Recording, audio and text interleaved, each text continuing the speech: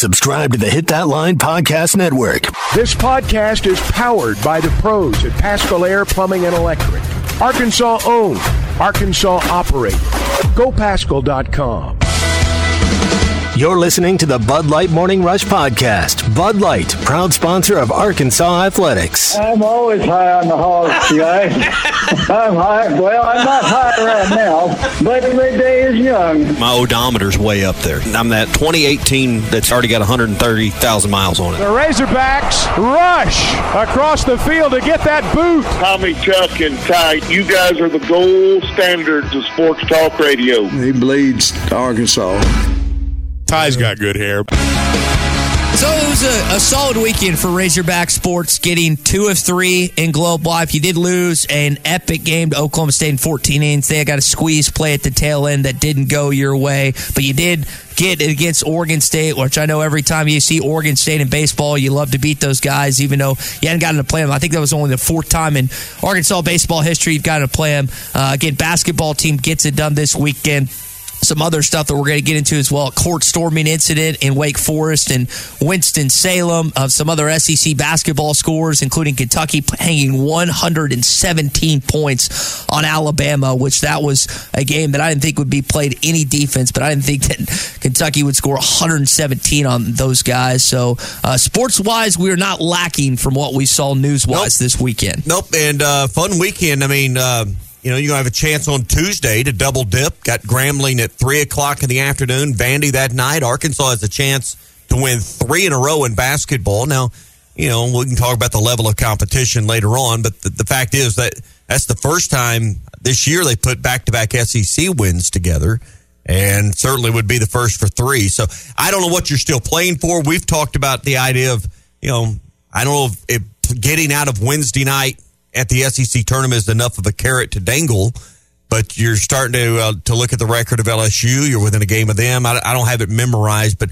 I know Georgia, LSU, and A&M are the teams you're kind of chasing right now, record-wise, maybe to get out of that bottom 4. Because I think you're tied with Georgia at 5-9. Ole Miss, and they beat you. Yeah, Ole Miss, LSU, and A&M are all at 6-8 in conference. You're also at 5-9. So with 4 games remaining, 2 of them being at home, 1 of them gets being an opponent in LSU that you have a chance. I think that's probably your best chance to pass up someone depending on what Georgia does down the stretch. So an opportunity to start on Thursday night rather than Wednesday night in Nashville or Thursday afternoon, whenever it was, would be a much better situation for this Arkansas basketball team. And we're going to hear from Eric Moss. He thinks they're playing their best ball right now.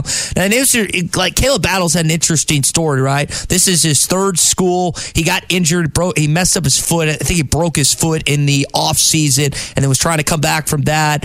Had not played well for a lot of this season after non-conference started. Wasn't getting to play much at all. And then again, strings together 3 quality performances and has his best performance as a college basketball player when he only took 15 shots. That's what's most impressive about his 42 points is he goes 11 for 14, has the 14 free throws, doesn't turn the ball over one time, with all those usage, with all that usage, with all the points, knocks down 6 3-pointers and nearly plays all 40 minutes with 38 minutes in the basketball game. There's a funny picture of Hunter Yurachek holding up the number 4-2 directly behind Caleb when he's talking with Chuck and Z, but just a marvelous performance from him that really helped Arkansas get over the hump, because you mentioned before the show, Arkansas was having to deal with, 30-something from Sean East? You got the box score right 33. there. Yeah, 33 from Sean East, who's probably the most improved player in this league.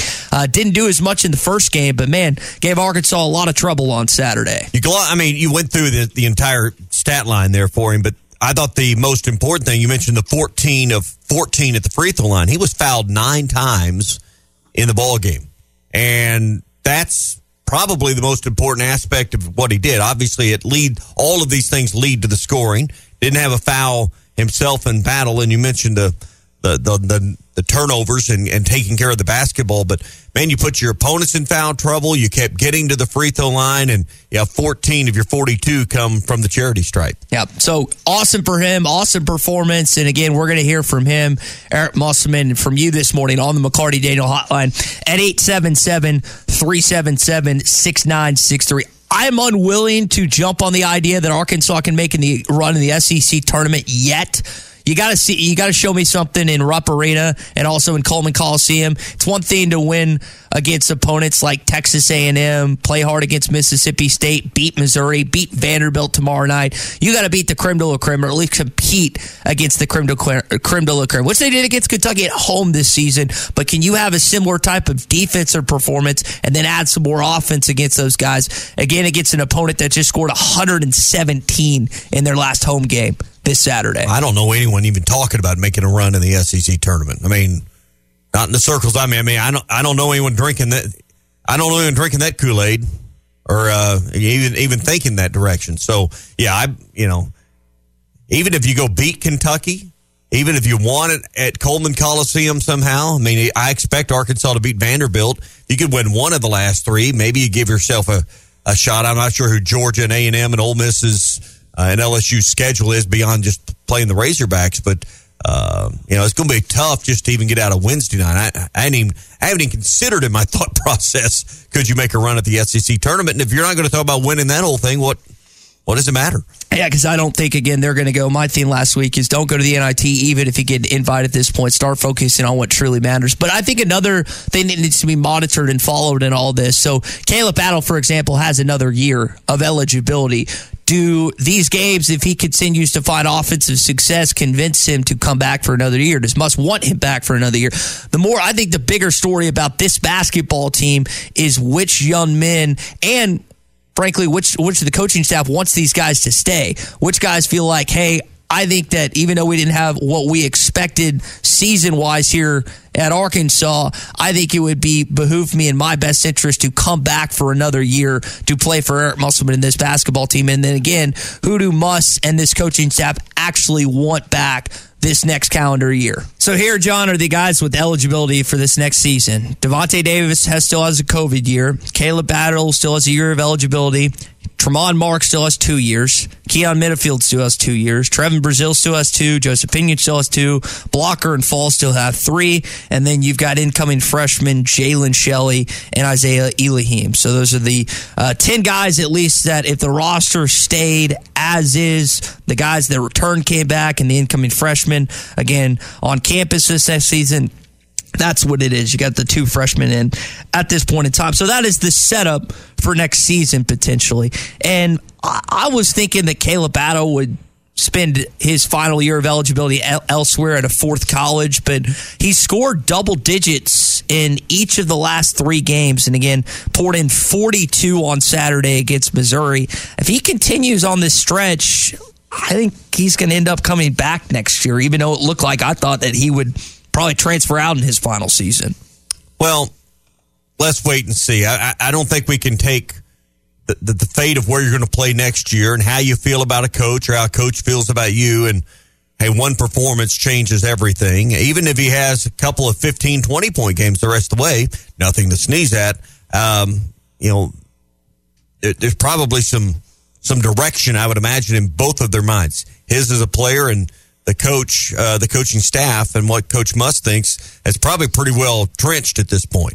It's not been the easiest seasons, and it's easier to look for greener pastures across the fence. So I'll be interested to see if this softens attitudes or changes minds, but things are pretty trenched in at this point. See, I don't think so. I think that the idea that they're trenched in, if they were, Caleb wouldn't be playing right now and wouldn't do that. But because of injury, because of him turning around, that's changed. And now he's become your prominent offensive player over Tremont Mark to this point. Or you're trying to put enough on tape that you got more suitors out there in the portal.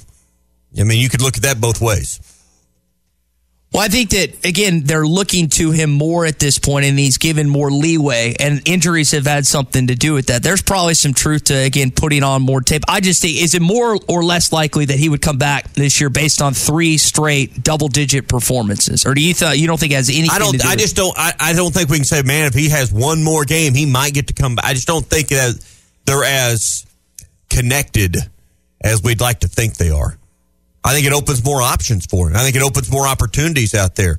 I'm just saying, I think those decisions on staying or going on both sides of that table, on both sides of that decision, I don't know if a handful of recent performances change that or not. Jamie May says they definitely need a couple big men inside. Well, all your front court, with the exception of Bayfall, is going to be leaving this next year. Chandler Lawson, Mekhi Mitchell, and Jalen Graham. I know Devo's played some forward, but he's not a four-man. So, yes, they will need to add some big men this upcoming season. And I wonder about Devontae Davis, who, again, technically still has another year of eligibility, if he would entertain the idea of coming back, if the coaching staff would entertain the idea of him playing another season here in Arkansas. And also, I guess Trevin Brazile is technically a front court player, even though he plays more like a guard at times. I heard Z talk about that on the game broadcast. They played him a little bit. I don't think he's going to play much the rest of the year. I think they'll bring him in foul trouble in situations like that. But Musk kind of alluded to it. It is really, really hard to get guys in this late in the season. Here's what he said about Trevin Brazile. Good to get him back. He's worked extremely hard on his rehab. But the group that's been playing well for us, that was the group that we kind of rolled with. And, this late in the year to work people back in becomes problematic, quite honest. And Jalen Graham's been out a few games, and he's really helped us this year. We all know how talented Brazile is. He's one of the most talented players in our league. We got a good flow going right now. How long that lasts, I don't know, but we're 4-3 and in our last 7, I think. And to be quite honest with you, we should be 5-2. Yeah. A couple texts more on Mekhi Mitchell. They still wish he had another season. Tommy, I did not see the flagrant. I stepped out of the room, out of the flagrant. Did you see the flagrant foul? That was a question. I know it was early in the game, and I wanted to talk to Chuck about this. I was listening to Chuck on the Hit That Line Now app as I was headed there, and I haven't went back and watched it. I'll pull some video maybe up during the break, but sounded like there was a chance for both players to get assessed a foul, and they come away with just the one on Mitchell. This was, 16, 17 minutes left to go in the first half. This was an early play in the ball game, but I was listening to Chuck describe it, and it's kind of hard to pick up the foul, and I haven't went back to watch those first 3 or 4 minutes with the way Arkansas ended up winning that game. Yeah, I was also listening to it. I had not seen the actual replay and was not watching the live. We'll find that during the break. Yeah, I was just listening to it at the time at this point. Make a note. We'll come back to that with Chuck. JT in Hot Springs talking about the roster being vastly different as he texted on the McCarty Daniel hotline. Yes, I don't think, again, you've got technically 8 guys on this roster currently that can come back for another season. I would be shocked if all 8 did. I'm not going to go as far to say that they'll only have 2 guys return or anything, but I think it's going to be more like 4 or 5 maybe. I think it also has something to do with how they close out the stretch. If they feel like that there's some positive momentum heading into this next season, but we'll have to wait and see how this team closes out the remaining 4 regular season games, and then also what they can do, if anything, in the SEC tournament. The Arlington Resort Hotel and Spa in downtown Hot Springs, Arkansas is the perfect destination for your next getaway.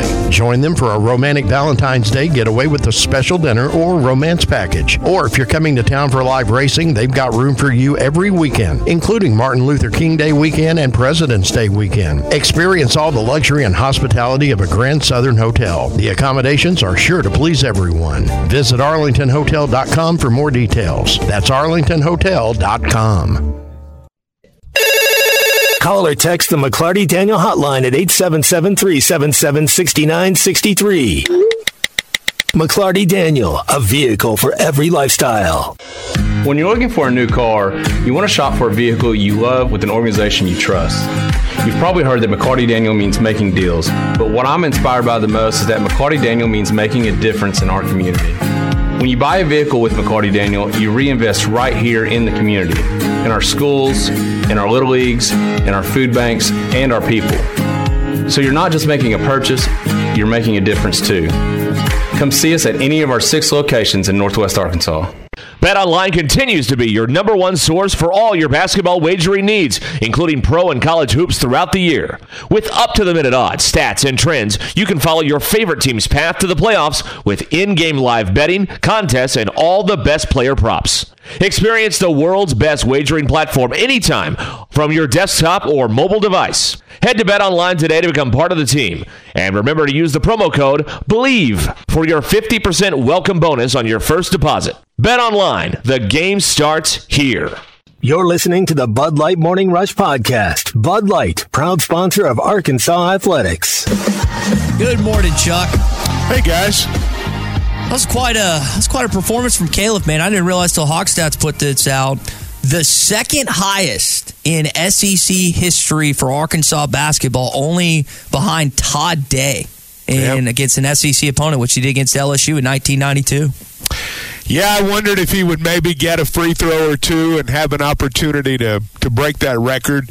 I remember when Todd Day did that, and it was a dominant performance that day, and Battle was dominant in the game Saturday. Missouri was not going to let Arkansas beat them with that pick and roll. They just were not going to do it. The way they clogged the inside, and hey, that left a lot of open threes. And to his credit, he didn't miss very many. Other guys made them too. But when they leave you that open, you got to make them pay. And he did. Battle, ball fake, step back, three-pointer. Battle hit another one. He's got 32. And I thought he really kind of gave some insight on his season with you after the game, Chuck. Here's what he said in the post-game on our airwaves. This is the toughest year I ever had playing basketball. I mean, from the start, I broke my foot this summer. To not being able to work out like I wanted to with the guys this summer. And then being cleared a week before the season. And the next thing you know, we playing Purdue. And then I got to play major minutes, so I'm trying to catch up, playing in shape, and then going to Bahamas and playing 3 games in a row. It's been tough. And then some games you're not playing, some games you are playing a lot. So it's just important. For any kid out there to just stay locked in and don't change your work ethic, because the results going to show, and God's always there for you, and I always put praise him the most. Chuck, this is his 3rd straight SEC game with 10 or more points. Had 42, had 15 and 18 in his other 2 performances. So really starting to click for him. And like the other 2 were more of like free throws, just getting the line. This one was not just free throws, but really knocked in shots as well. Yeah, that was the thing that I thought was impressive about Saturday, was he didn't go hunting shots. He only put 15 shots up. He scores 42 points on 15 field goal attempts. So that's about as efficient as you can be. So that was the thing that I thought was impressive. He did it all within the framework of the offense, what the game dictated. It wasn't as though the game did not dictate what he was doing. We talked about what Missouri's approach was defensively. Well, when that happens, the game dictates you shoot more threes. And that was the encouraging thing for me, was that he didn't just get his points to get his points. And I was telling Ty earlier, he also got fouled 9 times, drew 9 fouls in the game that got him 14 free throws and attempts, and he made all 14 of those. That's a huge part of his day as well, but also, put your opponent in foul trouble as well. I'll tell you, when he gets going toward the basket to his right, he is really good at drawing the contact and still getting the shot. He is very good at maneuvering his body, absorbing the contact, sometimes seeking it out and getting that shot to go off the glass. He's done that many times this year, and when it's not gone, he's drawn he's drawn the foul shots. And as good as he's been on the line, he's still about 6.5, 7 percentage points below what he was at Temple last year at the free throw line. He shot nearly 90% from the free throw line. Now he's probably, as I'm speaking off the top of my head, I don't have his Temple stats in front of me, but I'm going to guess that there's more of an emphasis here on getting to the foul line than maybe there was there. I don't know. At any rate, to the coach here. I know it's important to the coach here. That's exactly right. So, but I do know that, he's playing well right now. He's a scorer. Score. When scorers aren't scoring, every other part of their game suffers. That's just how it is in basketball. It shouldn't be that way, but generally that's how it works. I think with him, and Tommy and I kind of differed on this. I kind of want your thought. The last 3 games, again, we mentioned his double-digit performances, and I felt like 5-6 games ago, all right, Caleb's going to play his final year of eligibility elsewhere. He's going to be on his 4th collegiate school. I wonder how much these last couple games, assuming he has the same offensive success and assuming the coaching staff kind of looks to him, maybe factors in his decision for where he plays basketball next year, and vice versa. If the coaching staff is pitching him maybe harder than they would have earlier in the season when it didn't look like that he was meshing as much, because while he has had good offense, he looks like he's better on defense as well. Well, we'll just have to see what all this means at the end of the year. I have no idea, and anything that I would say would be just speaking off the top of my head, so I'm not going to go there. They'll make decisions on everybody at the end of the season. Clearly, when you're playing well, you're more apt to want to try it again than if you're not playing and things are going poorly. So your point's well made, and I hear you, but I just don't know how that's going to affect things at the end of the season. Well, it's not just Caleb that's playing better. It's this team, and Muss, again, complimentary of what they've done the last few games. I think this is a basketball team that has really, really improved. I think we're playing, it's a fact that we're playing our best basketball of the year right now. I don't know how I'll feel because we still got basketball to play. So we'll see where we end up. So you get Vanderbilt tomorrow night in Budweiser Arena. You go to Rupp this upcoming Saturday. You get LSU in your place next Wednesday, and then you close out against Alabama, who just gave up an absurd amount of points to Kentucky earlier this weekend. So 2 games that you should be able to at least compete in, possibly win. 2 other games that are going to be really tough against top-tier opponents. But they're good tests based on where you actually are you at this point. Is it just because the opponents you play, the caliber of opponents, or are you actually getting better where you can go on the road and compete against these basketball teams? Yeah, I guess we'll find out. I think they're past the point of test, though. I mean, you've got 4 games to go. So, I mean, they've been battle-tested. If they lose at Kentucky, it'll be because Kentucky's better. Over the course of the season, Kentucky's been better. If they lose at Alabama, it'll be because Alabama's better. Over the course of the season, Alabama's been better. So that's why they're going to be favored in those games. I think when you're on a run, and look, this is not a full-blown run, but based on what we've seen this year, this qualifies as a run. Yes. So you just ride the wave. I mean, they're playing better. Keep doing the things that you've done to help you play better. Do the things that you've done the last 3 or 4 weeks, 2 or 3 weeks, 3 or 4 games. Right now things are going your way. So go play well against Vanderbilt. Win that ball game. And then go to Kentucky. Just, hey, go play. I mean, go play. Kentucky will obviously let you play. They feel like they can out-athlete you, and I watched it Saturday, and man, can they ever when they cut it loose at home. But just go play. Yeah, I mean, I think the biggest thing you maybe have to play for right now is maybe avoiding the first night of the SEC tournament. If that's the goal, then that's the goal. But I think you're right. Just play the game in front of you. You got a chance to put 3 wins in a row together against Vanderbilt. You got 2 games left at home. I mean, this point's, see what you knew. It'd be a shame to have one of your last 2 games against an opponent that's had a tough season just like you. Let them come in here and get one of their handful of wins. You avoided that Saturday with Missouri. You didn't want to be the team to give them their first win, and you didn't. Well, you look at where Arkansas is in the standings right now. I'm not suggesting that moving from Wednesday to Thursday, makes everything okay, but I do think there's an opportunity for some movement in the standings. Mm-hmm. If you look at it tomorrow night and Wednesday night. Now, the first order of business for Arkansas is beating Vanderbilt, but they're even with Georgia in the standings right now. I don't know what the tie break is, but I know Georgia's fading fast. They're a game back of Texas A&M, and they've got the tie break over Texas A&M. Ole Miss owns the tie break over Arkansas, but they're just a game up now. And you start looking at the schedules and who the other teams have to play during the course of this week. I'm talking about the midweek games. I'm talking about Tuesday and Wednesday. If Arkansas can beat Vanderbilt, there's a chance that they could go into the weekend, inside that top 10. Yeah. They might be 10th, but they'd be in that group. Now, look, there's 4 games to go, and I have no idea how it's going to turn out.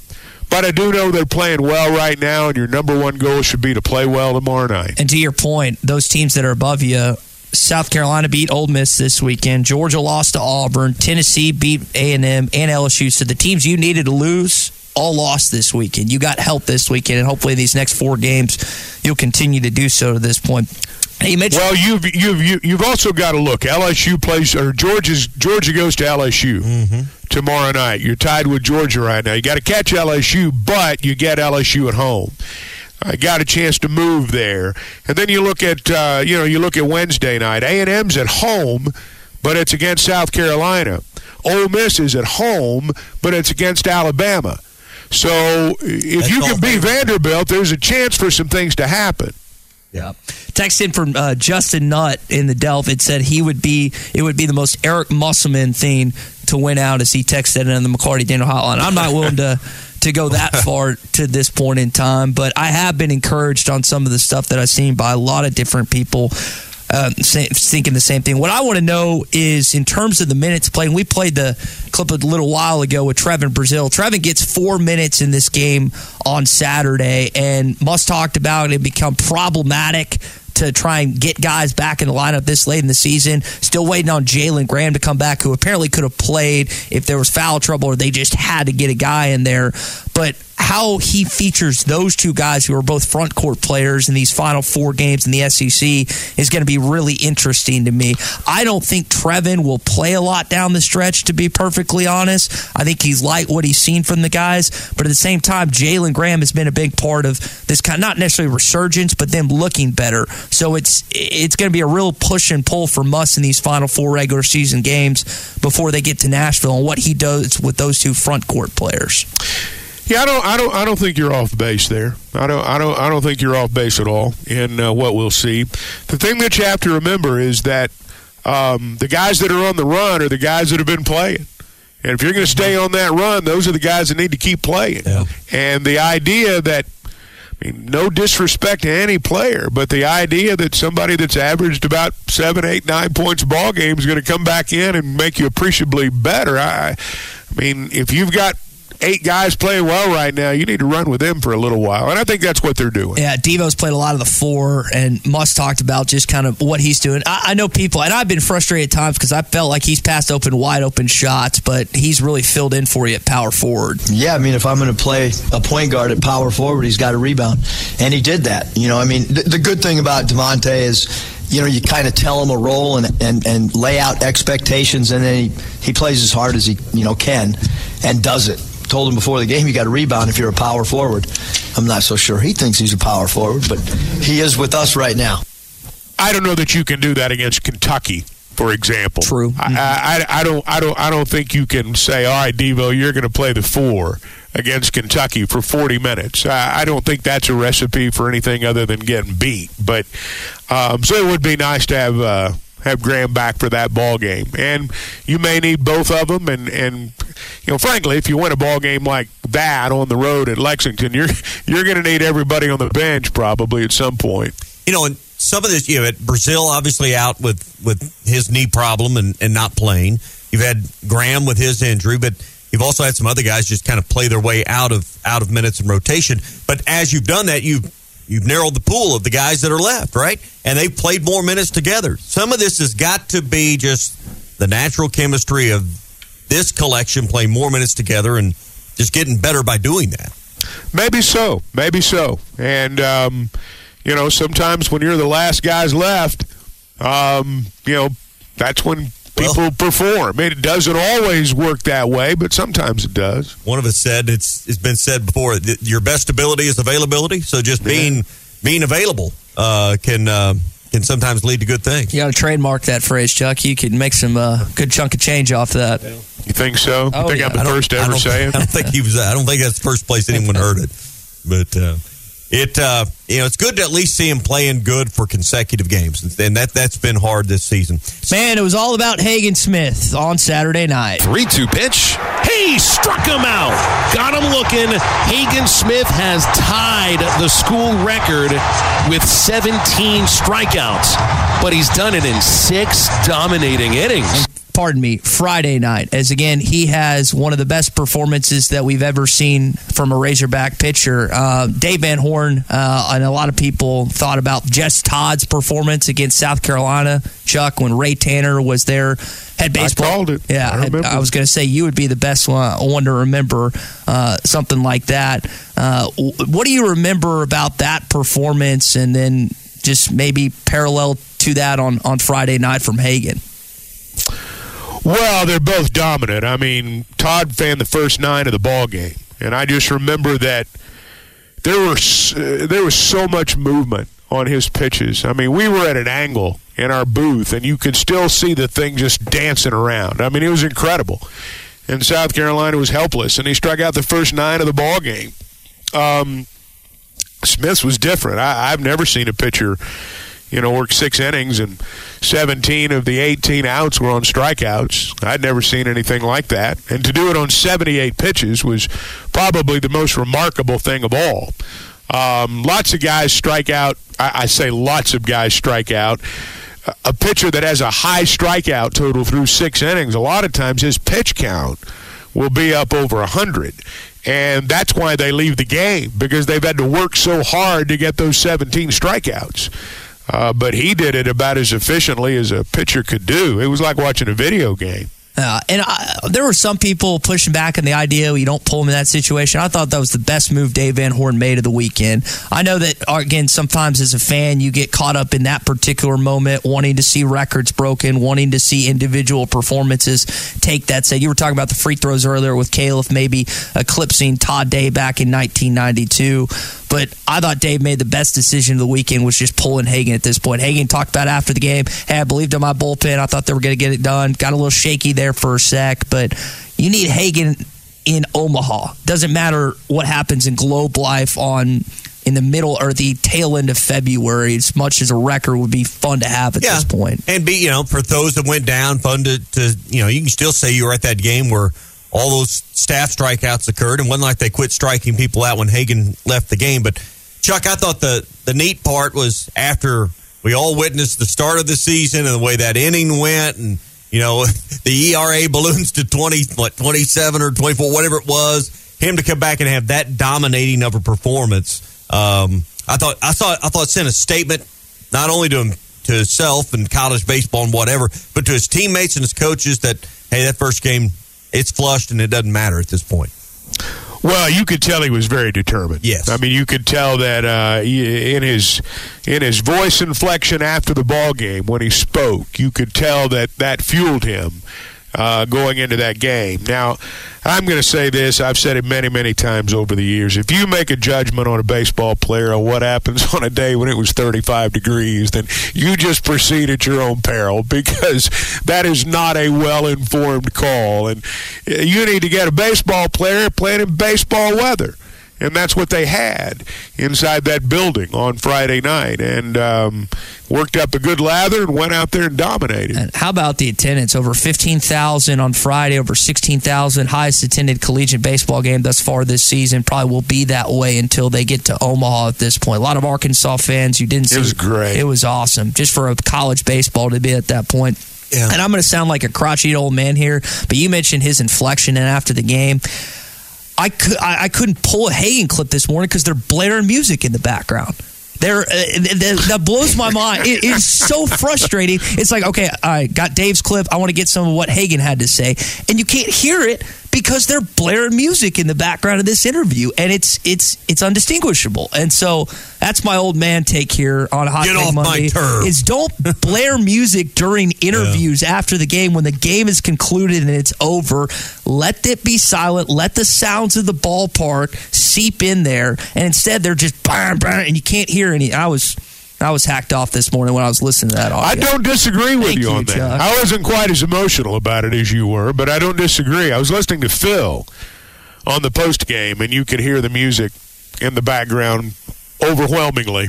As someone that tries his best to make this a quality radio show, and when I can't play the picture of the weekend saying anything because you can't hear anything it says. Well, you could play it to illustrate your point. Well, yeah, I guess I could have done that to this. But that's my only angry part of this weekend. I didn't have an issue with what happened on Saturday. In fact, we saw Colin Fisher. I was happy with that.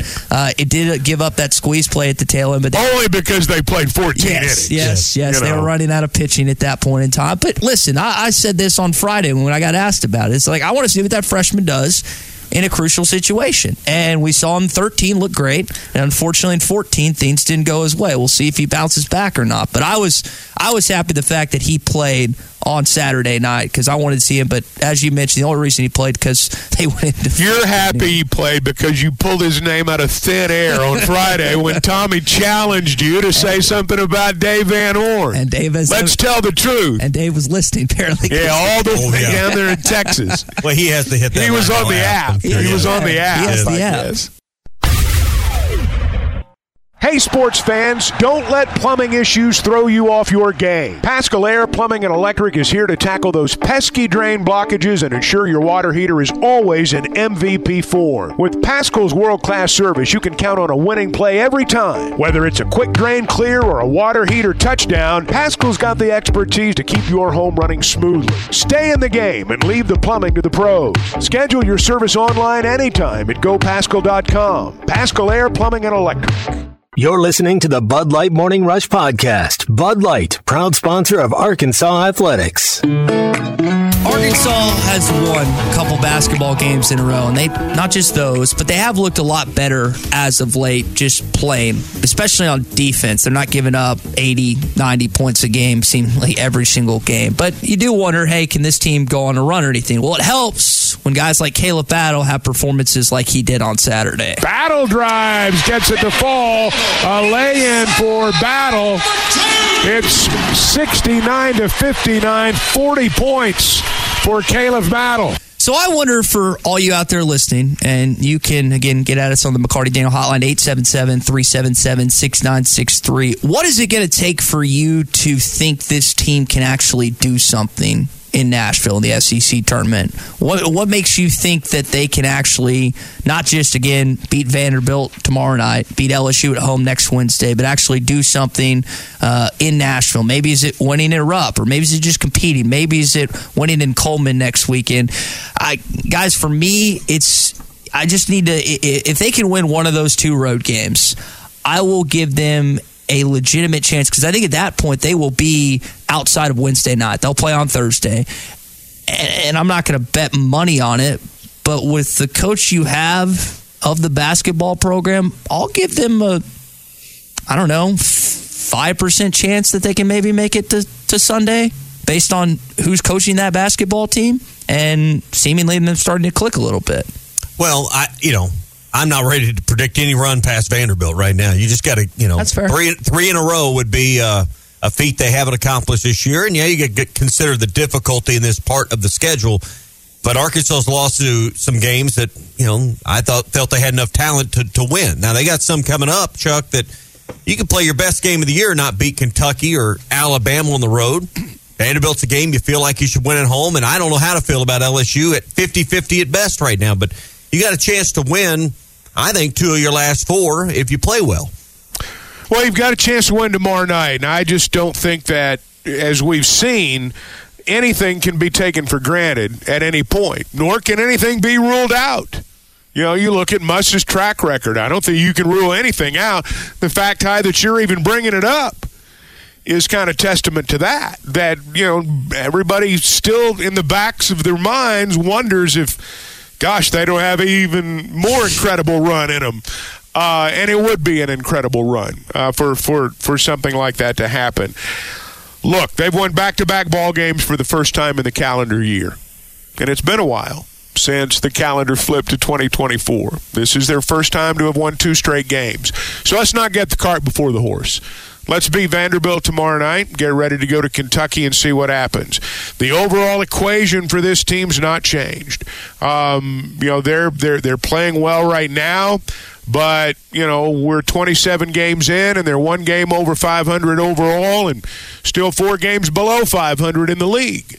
So you're about out of ball games. We can all do the math. So, go beat Vanderbilt, and then head to Lexington this weekend. So you look at the other games that happened this weekend. Florida beat Vanderbilt by 13. No surprise there. Ole Miss has really dropped off. You talk about a team that started as strong as they did. They lose again this weekend at home to South Carolina. Kentucky just thrashes Alabama by 22. They score 117 in that one. Auburn beats Georgia by 21. Tennessee beat the you-know-what out of A&M, and then LSU lost by 20 to Mississippi State. Again, the most probably impressive performance was what Kentucky was able to do against Alabama, which Bama's now tied with Tennessee at 11-3. One thing that I think we've learned, if we've paid attention over the last few years, is that your fate as an NCAA tournament team, aside from a mid-level team running through their conference tournament unexpectedly, your fate in terms of the NCAA tournament is decided in the regular season. There's less emphasis on conference tournaments every year, in my opinion. So for all of these teams, Tennessee, Alabama, Ole Miss, who may have played their way out, Mississippi State, who's played their way in, and Texas A&M, I mean, who knows? Outside looking in right now, I think the next 2 weeks are going to determine who's in and who's out. The conference tournament, if somebody makes a run and wins it, obviously that team, if they were going to be on the outside looking in, they'll get in automatically. But I think, frankly, we'll know outside of an unexpected run going to Nashville. I think we'll know who's in and who's out. Yeah, and, I think any talk of making even a run or getting into some kind of bubble conversation is way premature. I mean, I think you just win your next game and see what happens. Exactly, but I think you're right. Just the fact that it's even a thought in the back of your mind right now, Ty, shows you what is there. I'm not comparing Arkansas's basketball program to Tiger Woods, so don't mishear what I'm saying. But it's kind of like when Tiger, here we go. Every now and then you knew it was in there buried somewhere because you'd seen it in the past. And he pulls out that one Masters victory, at the Players, but they were few and far between. This basketball team, while not comparing that, you have seen that enough with Muss in the past. You know what's possible. But if Tiger's 6 strokes back with 3 holes left, he's going to run out of golf course. Yeah. And the numbers just don't add up. Yeah, right. And that's again looking at this basketball team to be what they are. I think for Muss, I think he's somewhat gotten these guys to buy in at this point. The difficult part for him in these remaining 4 plus at least one postseason game is who he's going to play. And I think it's harder than people think with, just play with the guys that you've been going with. Well, Graham has been a part of that stretch for a good chunk till he got injured. And all I ever heard about in the preseason from fans was how good Trevin Brazile is, and this year, unfortunately, has gone against him. I think that, again, they're not all the way there. You're never all the way there till the tail end of the season, but he's got these guys to buy a little more offensively, defensively. His coaching difficulty now is, how do I either just not play Trevin Brazile and Jalen Graham, or how do I feature him back in when guys have, again, done it to this point? And you made an important observation earlier. Like, you can't play Devo at the 4 against Kentucky. They're just too tall. Probably can't even play him against Alabama, who's got some height as well with Grant Nelson and some of their other front court players. But just kind of the give and take, I think it's the more difficult aspect to Muss's job in these next 4 games, not getting them to buy in at this point. Unfortunately, it's just it's almost too late at this stretch of the season. I just think you game plan for the next game. Because, if you're talking about an at-large bid, I'm not sure that's out there. I think you're probably going to, I think you're going to have to win the conference tournament to get in. The NIT is a whole different conversation. And some guys are going to be back, some guys aren't. So I just think you go all in for the next game. Yep. And you don't look for any guarantee beyond that, because there's not one, and so we've seen this. I mean, this is a weird, I've not seen many basketball seasons like this one, quite honestly. Mm-hmm. And, they're out of time. It's just the God's honest truth. So go beat Vanderbilt and see what happens. Jaron texted on the McCarty-Dino hotline. He thinks Arkansas can do it. Georgia did it back in 2008. Also, another example would be Arkansas doing it back in 2000. It can be done, no question. Yeah. It can be done. You can't do it starting on Wednesday, though. It hasn't happened since the shift of the conference tournament when Texas A&M and Missouri had it. there's no chance for Arkansas to do it on Wednesday night. If you're going to have any type of pathway to the SEC championship on Sunday, it has to be done with getting out of that bottom 4 of this conference. And they have an opportunity to do that based on what happened this weekend and based on these remaining 4 games to this point in time. All right, so that's the basketball side of things. I think a lot of people are bought into this baseball team. A lot of it has to do with your ace, Hagen Smith, who had a heck of a performance on Friday night. Here's what Dave had to say about his starter. Obviously, he didn't go good last week. We knew he was going to pitch good tonight. We didn't know if he was going to win the game or what. We just knew he'd pitch good. He's really good. That's the way he pitched in the fall, or his bullpens look like that. He holds his stuff. We play with a lot of confidence when he's on the mound. Everything was working. I mean, you start flashing a few change-ups there late and see how he does next week, but it'd be hard to ever top that one. Strike out 17 guys, you got 110, So it's pretty amazing. Ban postseason music during interviews. Post-game music. Ban it. Ban post-game music at this point. But you heard Dave there again talking about Hagen, who was fantastic. I mean, the guy was hitting 99 on certain fastballs and really had command. This wasn't some bum team. This was Oregon State. This was a top 10 team that had just poured it on teams to this point prior to playing Arkansas on Friday. And you mentioned his pitch count. Chuck, he had 17 strikeouts and 78 pitches. It's one thing to have that amount of strikeouts, but to do it in such a condensed number might be the most impressive thing about his performance. I thought it was. The fact that he did it in 78 pitches, first off, to do it is something that clearly, they talk about for a long, long time. But to do it in 78 pitches is pretty remarkable. 51's required to strike out 17 batters. Yeah. So there's not a whole lot left. And I want to say that there were like 25 swings and misses on those 78 pitches. So, again, they just could not locate him all night. And I was thinking back, we kind of referenced the Jess Todd game, which you called and were a part of his performance against South Carolina. One of the more recent Arkansas baseball performances that I was thoroughly impressed with was Robert Moore hitting for a cycle against UCA a few years ago. Might have been last year. I know that happened recently within the last 3 or 4 years, but that's the performance that stood out to me. But it was it wasn't necessarily against a marquee opponent. I think what stands out to me, and you can get at us on the McCarty Daniel Hotline, maybe the best pitching or just Arkansas baseball performance that you've seen, or just baseball in general. But to do it in that stadium, which he's played good in, and again to bounce back from last week, which was maybe his poorest pitching performance as a Razorback, but it goes to show you that when you're in actual baseball conditions versus 35 degrees, it's a lot different a lot of times, particularly for pitchers. Oh, yeah. I mean, I think of Jess Todd's performance, no doubt about that.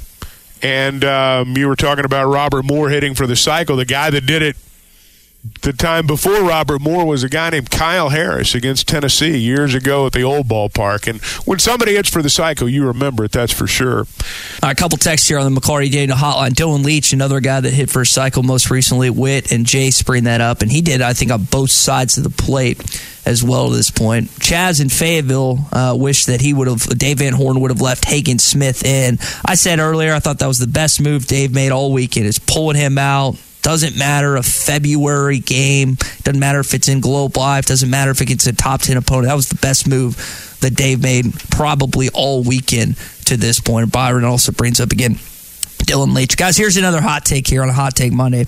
And I'm kind of flabbergasted that I'm saying this. That was actually a good broadcast from Flow Sports.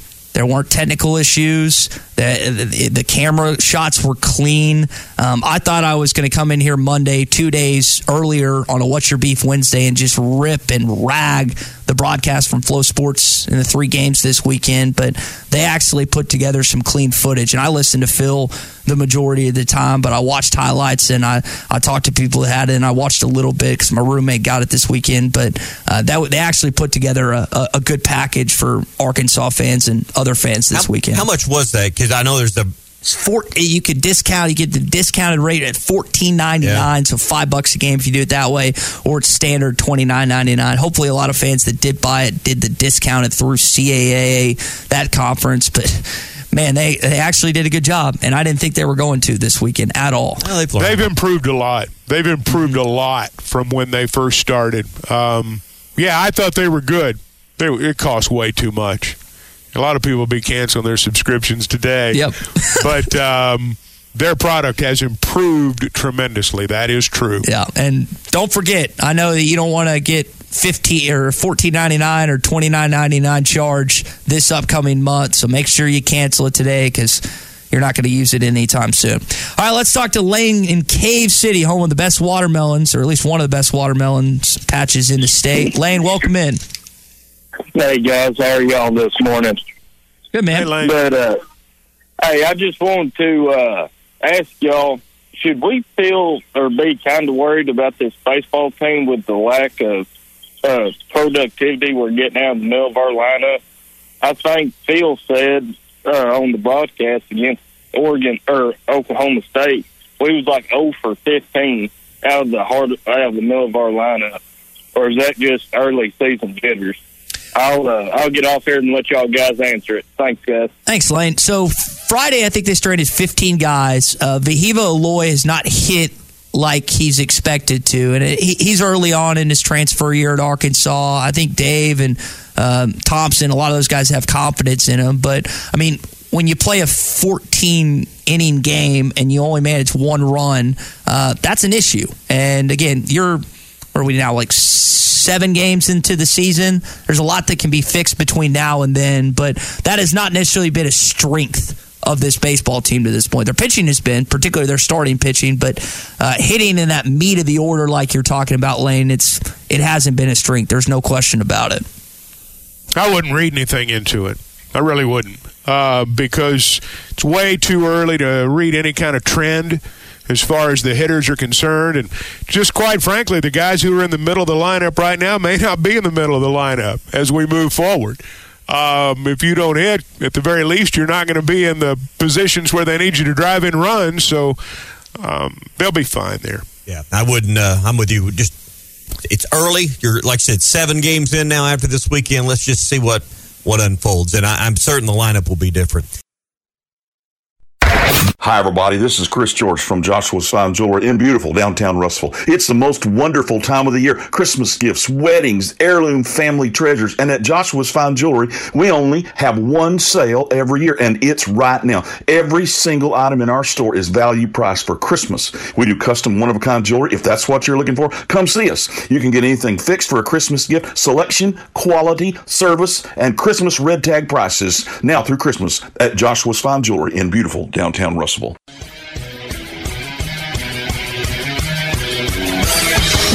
Have you tried Benville Brewing's new Space Goose Hazy India Pale Ale? It's handcrafted in Arkansas. You'll taste the great tropical citrus, including the passion fruit, the guava, and pineapple. It's creamy, zingy, and zounds the taste buds. It's weird, wonderful, and wacky all at the same time. Try the new Space Goose Hazy India Pale Ale from Benville Brewing. So Caleb Battle had the second highest scoring total for Arkansas against an SEC opponent since they joined the league back in the early 90s. Here's what Muss had to say about his shooting guard. Because when you look at the efficiency of only 15 field goals and to get 42 points, I mean, that's insane. You know, he's done a great job all year of drawing free throws, 14 of 14 from the foul line. The 6 defensive rebounds, that's probably as good a night as he's had from a defensive rebounding standpoint. And then, you know, the theme coming into the game was we had to get a shot on goal. We couldn't have live ball turnovers, and he did a great job. I mean, he played 37 minutes and 34 seconds and didn't have a turnover while he scored 42 points. Kind of unheard of, to be honest. So I think for Caleb, there's a lot of things you could say about what he was able to accomplish on Saturday. But Tommy, you referenced this stat earlier: 9 fouls drawn, and that seems more like a Mekhi Mitchell front court stat. But and Chuck, you also said it, when he gets to his right, man, there's no stopping him when he gets to the rim. I thought what Muss said there was key, too, and I'll be brief here because I know you guys may want to get to some other things, but 6 rebounds and no turnovers. Hogstat sent me a text during the game. The last Razorback to have 42 points and 6 rebounds was Dean Tolson in 1974. Now, you know, you can take these things and, you know, you can maneuver the stats to, you can do a lot of last times if you want to add a whole bunch of stats to it. And he played a complete game. And you won't see many performances better than what Battle showed on Saturday. Hagan also had a good performance this weekend. We've talked about that pretty extensively. It got a little hairy, though. I didn't think Arkansas fully took advantage of what he was able to do in those 6 innings, but luckily Dave and his team didn't lose confidence in that dugout. Well, when you're up 4-0, you take out your guy, and then the next 2 innings they punch in 4 runs and tie it up. It could be demoralizing, but we just said, hey, we get the last at bat. Let's get through this inning and score a run somehow. We did and won the game. But it was good to see the way we responded. Guys, how about Peyton Holtz? And some of you didn't get a chance to watch it, but Peyton Holt hits that triple. It's kind of fly ball-esque. I know some Arkansas fans were having fun with that, but what a clutch moment for him. And guys, if there's one guy that I want at the batter's box in a key situation, it might be Peyton Holt at this point for what we've seen the last year and a half from him or so. Well, you feel confident when he's up there, that's for sure. And that ball he hit Friday night was a shot. Hey, we got to mention, too. Let me mention Robin Herron threw a perfect game for the Razorback softball team over the weekend.